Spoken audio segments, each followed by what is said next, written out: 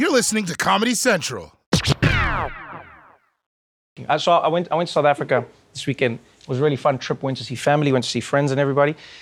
And so this is so cool because I'm in South Africa and I'll obviously meet people who know me. They've known me like for many years, either from my life or from like comedy or whatever.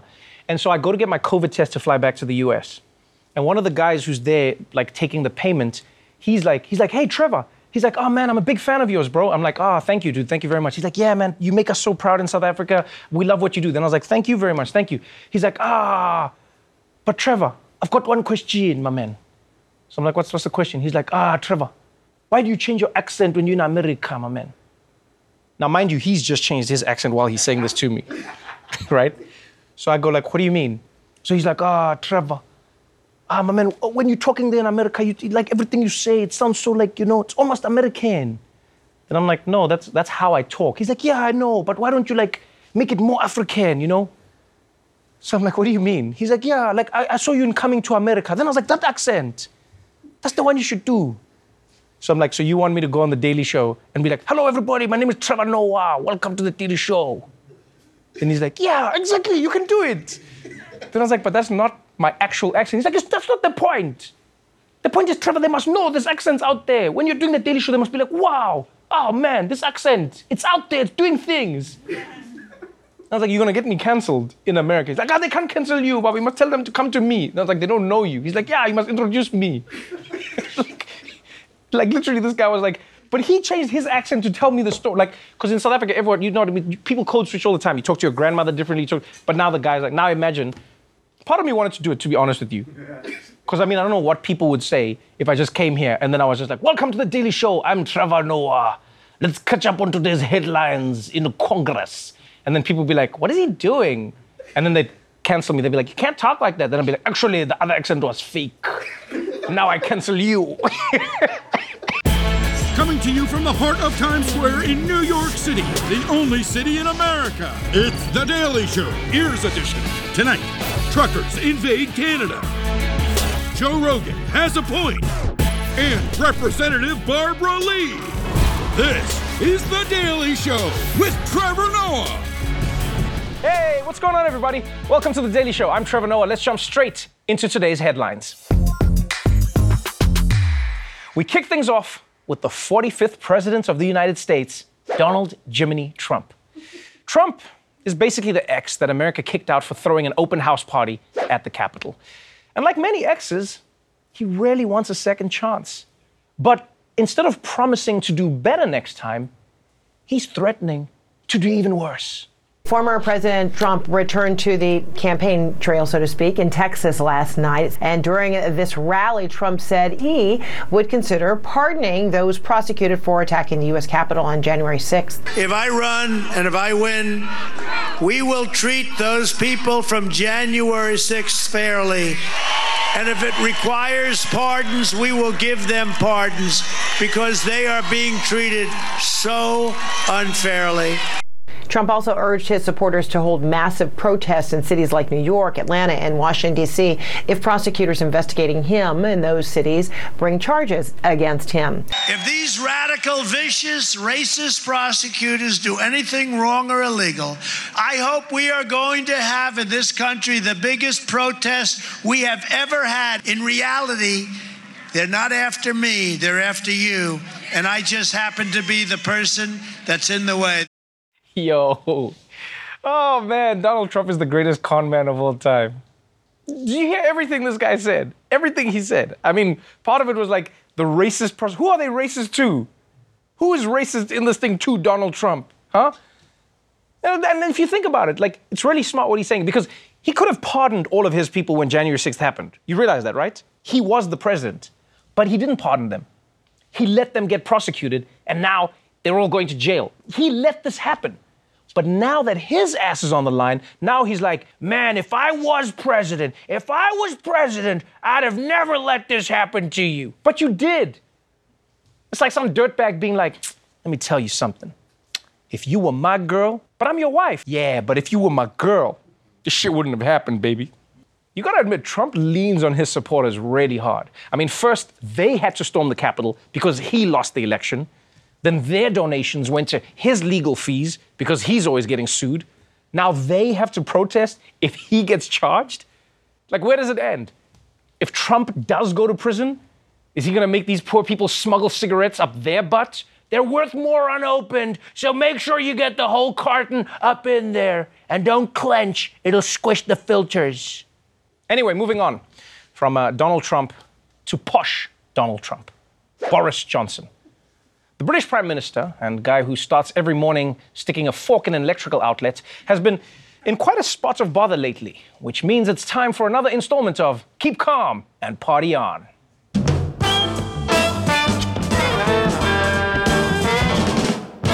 British Prime Minister Boris Johnson just apologized to Parliament after a damning independent report was released this morning, which condemns, quote, failures of leadership and judgment by Johnson's office over those parties at 10 Downing Street held during COVID lockdowns. The government being scolded like children. The report says there were serious failures to observe the high standards. It says that excessive alcohol shouldn't be drunk at the workplace. It repeatedly describes a culture of drinking and partying. Boris Johnson was back in Parliament to try to justify the unjustifiable. Mr. Speaker, I get it and I will fix it. And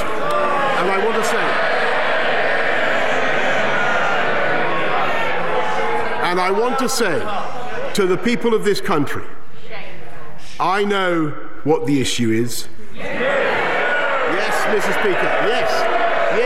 It's whether this government can be trusted to deliver. And I say, Mr. Speaker, yes, we can be trusted. Yes, we can be trusted to deliver. Love how he's like, I identify the problem. I know what yeah, you made the problem. Of course you know what the problem is. Well, guys, I've solved it because I did it. But yes, according to this investigation, Boris Johnson's office had a culture of drinking and partying throughout the pandemic. And I'll be honest, I'd be more convinced that Boris could fix it if he didn't always look like an upside-down guy doing a keg stand. I've got to say, my favorite part about this whole scandal is actually how high school it is to get caught having a party. I mean, think about it. That's the level of scandal. Other world leaders are staging coups and invading other countries. Meanwhile, Boris is filling vodka bottles up with water like, hurry, hurry, the Queen will be home soon. All right, but let's move on to our top story, which takes place in Canada, the friendliest country in the world if you don't count the French parts. Today, the news broke that Prime Minister Justin Trudeau has tested positive for COVID. And this is just another reminder of how contagious this virus is. Even if you're vaxxed, boosted, and in disguise half of the time, COVID will still find you. Now, because he's vaccinated, Trudeau is handling the virus just fine. And that's good news for him because it turns out he's got a much bigger problem to worry about. Right now, a group of Canadian truck drivers calling themselves the Freedom Convoy, tying up the streets of Ottawa. Thousands flooded the streets over the weekend. The truckers are using their rigs to block streets and even the entrance to Parliament. The demonstrations were initially aimed at pushback against vaccine mandates for truck drivers crossing the U.S.-Canada border. But the movement escalated into an expression of disapproval with the Canadian government's COVID-19 policies. This convoy is all about freedom. It's not only with the truck drivers, it's actually for every single person. You, me, buddy down the road, it doesn't matter. It's all about your free choice. You can't lock up healthy people and expect them to remain healthy, okay? So the children have not been in school. I personally believe that is wrong. We need to drop the masks, drop the mandates, and start living our lives again. Yeah. What this woman is saying is probably poignant. I can't tell. I can barely hear anything over the honking. Watching this made me feel bad for anyone who's actually stuck in that traffic all day because you realize if you were stuck in that traffic, your honk sounds exactly as the protest honk. You can't separate the two. He's like, pop, pop, pop, pop, pop. Hey, I'm late for work. That's right, brother. Down with the vaccines. But yeah, thousands of these truckers have ground Canada's capital city to a halt. And I'm all for vaccines, but I do get why the truckers wouldn't think that they need them. I mean, think about it. They spend all day, every day, alone in their trucks. The only person they would give COVID to are the hitchhikers that they'll murder or get murdered by. Either way, COVID isn't their biggest problem, is what I'm saying. Now, what I don't understand is why truckers are opposed to masks. I don't get that. I mean, masks are just mud flaps for your face. You just put a sexy lady silhouette on it and you feel right at home. And these COVID protests in Canada are nothing new, by the way, right? Actually, they're not new anywhere in the world. Like, you can walk around outside basically any day and you will see people yelling about how they're not allowed to go outside to do exactly what they're doing. But if you live in Ottawa, well, it turns out you might be seeing this particular protest for a really, really long time. The people who have organized this say that they will stay out there months if needed. They have raised well over $6 million US to their fund on a GoFundMe page. The truckers say they're prepared to stay for months, as long as they have fuel. You're prepared to stay for a month? Yeah. I got a month's worth of food in there. These are people who have arrived, since Friday in through the rest of this Saturday and plan to stay here, many of them say, until their demands are met. Damn, you can really feel these truckers' passion. I mean, you can't hear it because they're honking over everything, but still, you heard them. They say that they're going to be there for as long as it takes. And I believe them. Yeah, nobody's more prepared for a months-long protest than a trucker. I mean, think about it. They have all of our stuff in the back of their trucks. Next month, you're going to see one of them giving an interview wearing the Snuggie that you ordered for Christmas. And it's not just having the supplies, by the way. Truckers make very effective protesters. Like, they can make a lot of noise. They're used to being away from home. And police are afraid to confront them because any one of those trucks could just turn into a transformer. That shit is too risky. Of course, street protests in general are a healthy part of any democracy, like putting up campaign posters or drawing dicks on campaign posters. But things got a little out of hand in Ottawa when some of the freedom protesters decided they wanted a little more freedom than most people were comfortable with. While much of the protest was peaceful this morning, police are investigating some incidents involving the desecration of national monuments, including Canada's Tomb of the Unknown Soldier. Last night, another protester was seen climbing onto the monument. This morning, it was marked with urine stains.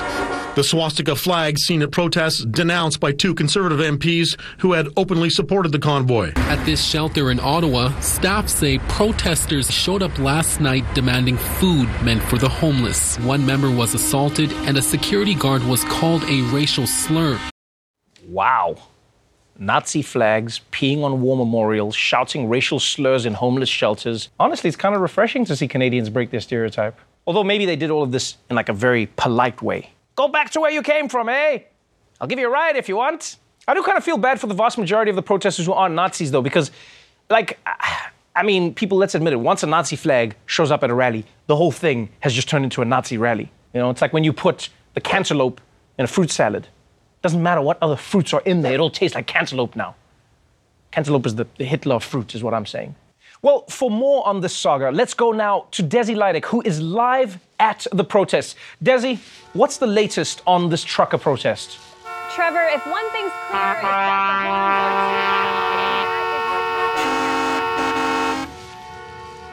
that Desi, sorry, can you say that all again, please? The horns were drowning you out. We couldn't hear anything. Guys, could you please stop honking? I'm trying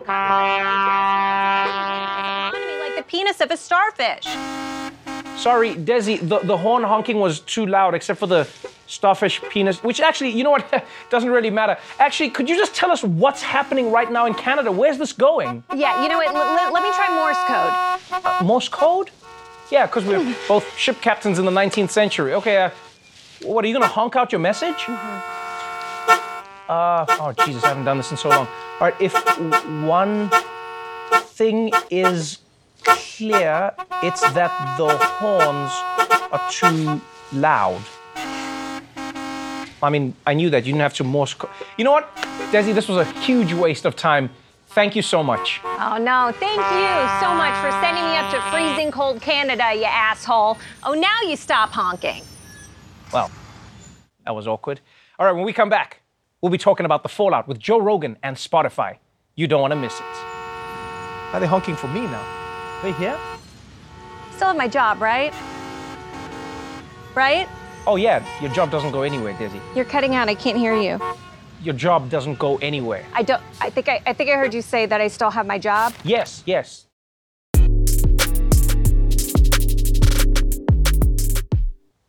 So, Joe Rogan, I mean, you all know the story. And if you don't know it, I envy the world that you live in where news just doesn't come to you. Joe Rogan had to respond finally to the whole Spotify Neil Young thing. Because I'm sure you remember, Neil Young came out, right? And he was like, I'm sick of Joe Rogan spreading all of this misinformation about vaccines. If Spotify is going to let him say all of this trash on the app, then I want them to take my music off. So then Spotify was like, all right, well, we'll take your music off. You're Neil Young.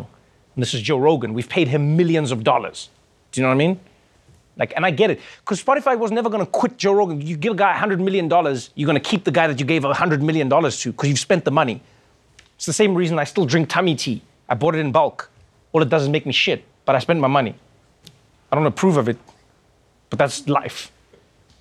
And a lot of people said Neil Young was an idiot for going up against Spotify. I'm not gonna lie, I didn't think this was gonna do anything. Like even me as Trevor, I was like, whew, Neil Young, thank you for laying your life down and things are just gonna carry on.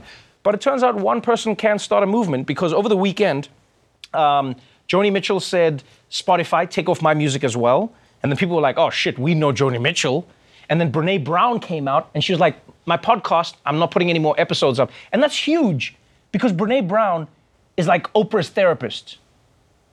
And I mean, think about it. That's huge because Oprah is our therapist. And then on top of that, Harry and Meghan came out and they were like, we have concerns. And that seems calm. But for British people, we have concerns basically means, oh, hell no. So things got bigger over the weekend. And then on Sunday night, Joe Rogan comes out and he issues his own apology, right? This is how big this thing got. And so, like, after you watch that apology, there's a couple of things that I wanted to say about it. Number one, in my opinion, I actually thought it was a pretty classy apology from Joe Rogan. You know, for him to say, I can do better. I'm not trying to spread misinformation. I will try and do a better job at this. I actually thought it was pretty classy. And I know some people are going to say, yeah, the only reason he's saying sorry is because his bosses are making him say sorry. Yeah, but bosses or not, guys, let's be honest. In this society we live in these days, who says, I'm sorry and I made a mistake and I don't have all the answers. I'm just trying to do better. People don't say that anymore. Nobody admits to making mistakes anymore.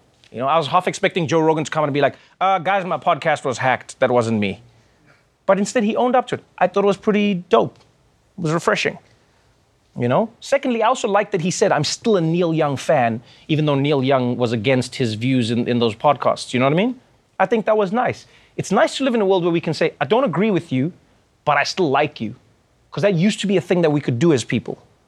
You know, now we've just turned into a group of people who are like, I hate you because you said the thing opposite to me. I don't get away. I disagree with you. F you, mom. Now you don't talk to your mom anymore. You know? Like, I like that he said that. I like a lot of people who I don't agree with on everything. Like, I don't believe that Uptown Funk is going to give it to me, but I still love Bruno Mars. We agree to disagree. This is society. Right? And also, I think this is like a really complicated point to make maybe, is this. Joe Rogan says that he brings on people who he doesn't agree with all the time, but people are pulling a handful of episodes out and they're angry about those episodes. They're saying he spreads misinformation. Now, here's where I'm not trying to defend Joe Rogan, and somebody's maybe going to do it to me. They're going to take a part out and go, Trevor defends Joe Rogan, whatever it is. I myself am saying this. I understand the nuance of this point. Joe Rogan makes a shit ton of podcasts, and in those podcasts, there were like maybe 2 podcasts or so where people are like, we don't like what you said there. But he's not wrong in saying that he sometimes brings people on who say the opposite point to that. And the reason we know that that's true is because we've all seen that clip of Joe Rogan's where he's on his show being corrected by somebody on his show. So he's not lying when he says he brings people on to correct him. And we saw the correction in live, like, you know what I mean? It happened in real time on his show. So I'd go, yes, he does bring that stuff on. But because of the internet age we live in, we shit on people based on the little that we see of them. We don't give them the full context. People are like, I'm not going to listen to hours and hours of Joe Rogan. I'm just going to get angry about this and move on with my life. So in his defense, I get that part of what he's saying, right? I get it. But everything in life needs context. Like if you cut out one part, then sometimes you can lose it. You know, because you can watch a movie and then just cut out a clip and you'll be like, oh, is this a movie about some guy hooking up with his sister? Then you're like, no, this is Star Wars. There's a lot more shit. The context is very important is what I'm saying, right? Joe Rogan does. He talks about MMA. He has authors on, really cool authors sometimes. You know, he talks to real doctors who disagree with him, et cetera, et cetera, et cetera. He does that in Joe Rogan's defense. Can't believe I'm saying that now. But now, you know, I also want to live in a reasonable world. In Joe Rogan's defense, he does bring other people on. Now, Here's the issue that I have with the clip, though. Joe Rogan then goes on to say, I'm not trying to spread misinformation, but let's be honest, a lot of the things that we're saying now, you would be banned for saying a long time ago, right? And he says, like, remember, a lot of the things that we said months ago, like they weren't considered true, but now they're true. And I've noticed this trend starting to happen where people are using what I like to call like broken clock techniques, where they're going like, oh, it wasn't 4 o'clock earlier, but it's 4 o'clock now. Yeah, you were wrong then. At some point, it will be 4 o'clock. It doesn't mean that now you were right all along. You can't just wait at the time. What's the time? 4 o'clock? No. What's the time? 4 o'clock? No. What's the time? 4 o'clock? No. What's the time? 4 o'clock? Yes. Haha, I told you. I was right all along. No. At some point, you may be right. Because here's the thing. I'm not saying Joe Rogan himself, but I know Joe Rogan has not been a COVID vaccine fan. Joe Rogan and a lot of people like him were like, the vaccines are bullshit. They're useless, right? And now they're saying, look, we were right. We were right. No. Omicron gets through the vaccine. Vaccines will still save your motherfucking life. Have you seen the numbers, the rates of people dying, the rates of people getting sick? If you don't have it, it's like 7.8 out of 100,000 people can die. And then when you take the vaccine, it's like nothing. And then when you go down with the booster, it's like even less than nothing. Do you get what I'm saying? Omicron changed that. You can't say that like I was right all along when I became right. No, you were wrong all along. And then now things changed and now you're not as wrong as you were. That's the first point for me. You know? So the second thing he says as well, he's like, oh, if you said cloth masks were useless back then, you would be banned. You weren't banned for saying that. For months, there's been research on the types of masks. That's another issue I have. People are taking the words and then they're just cutting a few words out and be like, you see, I'm right. Masks are useless. No, cloth masks are basically useless. Cloth masks, right? Masks still work. But now people are using cloth masks to negate all the other shit. You see, all masks, no, my friend, what we've realized is knitted condoms don't work. Condoms still work. You can't be like, I told you condoms don't work. No, knitted condoms. Let's be specific about which ones we're talking about. Again, in Joe Rogan's defense, I can't believe I've said this sentence so many times. The thing about COVID coming from a lab, that could get your post removed from social media. Again, it didn't get you banned, but that is a thing where people are like, is this a theory? And for a long time, because of racism towards Asian people, people were really sensitive about that because they were just like, you Chinese people came with this from your house. That's how people were saying it. Joe Rogan's like, no, I wasn't saying it like that. It's misinformation. I understand that part. You know what I mean? But people mustn't make it like, oh no, we were right all along. This shit has proved everybody wrong in every different way. You know? It's proved so many people wrong. I'm not saying Joe Rogan's trying to spread misinformation, and he is right. It is just a conversation, but conversations change with context. Do you know what I mean? You can say the election was stolen. Ain't no thing but a chicken wing. But when you're the president of the United States and you say the election was stolen, the context changes. You can't be like, I was just having a conversation, just me and my people shooting the shit. It changes a lot. And I think Joe Rogan acknowledges that. He goes like, I have millions of people listening to me, so now I have to be responsible because now I have a boss called Spotify and now you guys are listening to me. It's the gift and the curse. You can say whatever you want when nobody's listening, and then when everyone's listening, now you have to be responsible. I mean, it's the same rules as like a penis. When no one's around, do whatever you want. When there's people, all responsibility in the world. Now there's going to be a headline. Trevor Noah defends Joe Rogan. That's all they're going to cut out. Or Trevor Noah slams Joe Rogan. Now it's like you know what I mean? So welcome to the internet. Welcome back to The Daily Show. My guest tonight is Barbara Lee, the highest ranking African-American woman in Congress. She's here to talk about current challenges facing Congress and the documentary about speaking truth to power throughout her career. Representative Barbara Lee, welcome to The Daily Show. Happy to be with you. It's an honor, Trevor, really. No, I think the honor is mine because, I've known a little bit about you over the years, but you have a documentary that has just come out about your life, and there are honestly few people who have acted in movies that have a story as amazing as yours is in real life. You grew up in a world where you lived in a segregated community. Your mother almost died giving birth to you because she was a black woman and people wouldn't help her in the hospitals. You went through domestic abuse as a wife who had to escape a husband where the law wouldn't protect you. You have lived such a journey, and to see you here now as a congressperson who's been serving for over 2 decades, with constituents who love her, is quite the journey. When you watched this movie, were you also shocked at the life that you've lived? Because I know sometimes people forget. Trevor, first of all, yes, I was, and it was very humbling for me. And I just have to take a moment and give credit to Abby Ginsburg, who actually tracked me down and forced me to do this film because I was an unwilling subject.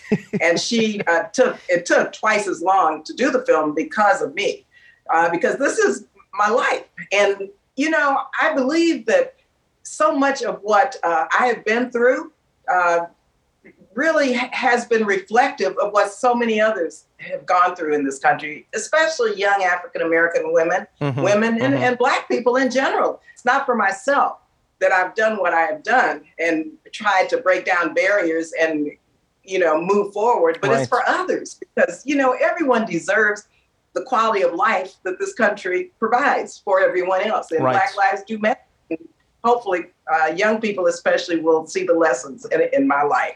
I think many young people have. It's apt that you mentioned Black Lives Matter because your name cannot be separated from the struggle in the United States. You're not just fighting for people's freedoms, but also fighting an unpopular fight. I mean, you were working with the Black Panthers for, a long period where many people labeled them as terrorists. Only today, people are starting to realize that, man, the US government really did a number on people with this organization. But you were working in many unpopular positions, fighting for the liberation of poor people in particular. And when you got to Congress, there were many people who said, whatever you do not say the word poverty. Please, don't bring poverty into politics. And you did just the opposite. Tell me why. Well, Trevor, I had to do that because, first of all, yes, I was a community worker with the Black Panther Party, and the Black Panther Party had a 10-point program. And that program was about feeding hungry children, right? About medical care that was inaccessible to low-income people, Black people, people of color. It was about providing shoes, which we did, clothing. It was really about providing for the basics in terms of just survival so that we could move forward to change the conditions that give rise to all of these very unbelievable injustices in the wealthiest, most powerful country in the world. So, yeah. When I came to Congress, it's like I come as Barbara Lee. My experiences matter. And so I had to fight, like you would not believe, to get Democrats to, yes, continue to talk about fighting for the middle class, but what about low wealth people? What about low income people? What about poor people? What about working people who work 2 jobs and still live below the poverty line? So that was an uphill battle, but everything is, Trevor, And so we finally broke through, and now I chair the task force on poverty and opportunity. And we have close to 100 members on that task force, and every issue, especially now with the Biden administration, intersects with race and income inequality. And so we're trying to really look at legislation and funding priorities in the context of what will lift people out of poverty so that they can go out and live their lives and take care of their families. Some people may remember your name or even your face from maybe one of the scariest fights I think that you've ever taken upon yourself, and that is fighting against George Bush going into Iraq. In fact, you were the only dissenting voice at a time when almost every American said, let's go in and let's bomb people. You said, this is not the right thing. You got death threats. You were vilified across the board. I guess my question has 2 parts to it, is number one, when you were doing that, did you not think to yourself, this could be the worst mistake I'm making? Because although I know I'm right, I know that the cost that I will pay may be too great. And the second part of it is, looking at the crisis happening right now at the Ukrainian border, are you now in another position where you're saying to your colleagues, hey, let's breathe and think about the ultimate cost of war before we act? Trevor, let me just first say, I come from a military family. My dad retired a lieutenant colonel in the Army. He served in the segregated 92nd Infantry in Italy, supporting the Normandy invasion. I know what war is about.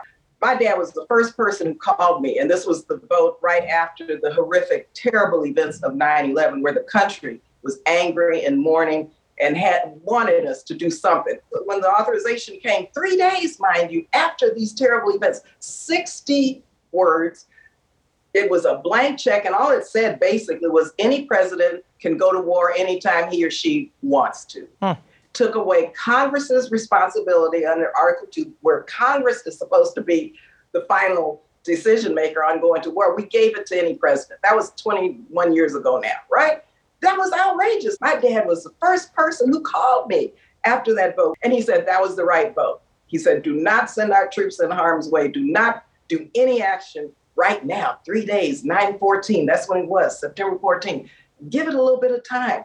Be rational. Think through the implications of what you're about to do. So yeah, it was a rough time, death threats. I mean, it was a horrible time, but I had to be ready for that because, you know, we're elected, Trevor, to lead. And so fast forward to today. First of all, I really believe, and I've been to Ukraine in 2019, and I understand Russian aggression and what's taking place there very clearly.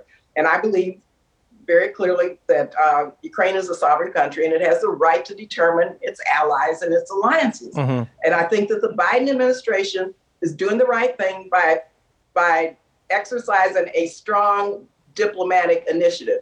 But we can't mess that up. We've got to allow diplomacy to work. We cannot, and I'm concerned about sending troops and military hardware because even though the president has said we're not going to enter into combat operation, I believe him.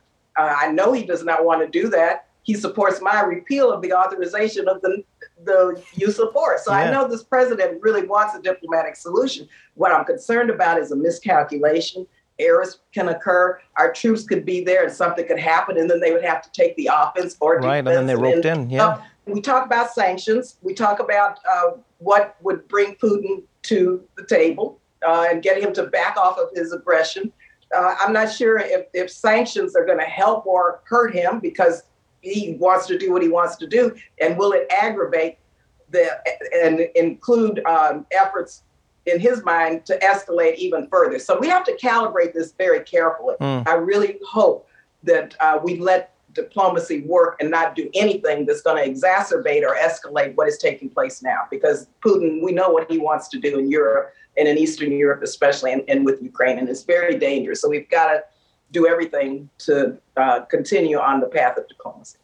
Well, Representative Barbara Lee, thank you so much for taking the time, and thank you for finally allowing them to tell an amazing story of the life that you've lived. Well, thank you, Trevor. Thank Abby Ginsburg. She made me do it. I will do. Thank you so much. Barbara Lee, Speaking Truth to Power premieres on Starz February 1st. We're going to take a quick break, but we'll be right back after this. Well, that's our show for tonight. But before we go, please consider supporting the Loveland Foundation. They're an organization dedicated to providing therapy services to underserved communities, especially Black women and girls. If you want to support them in their work, then please donate at the link below. Until tomorrow, stay safe out there, get your vaccine, and remember, my parliament isn't home on Friday, so party at my place! Watch The Daily Show weeknights at 11, 10 Central on Comedy Central, and stream full episodes anytime on Paramount+. This has been a Comedy Central podcast.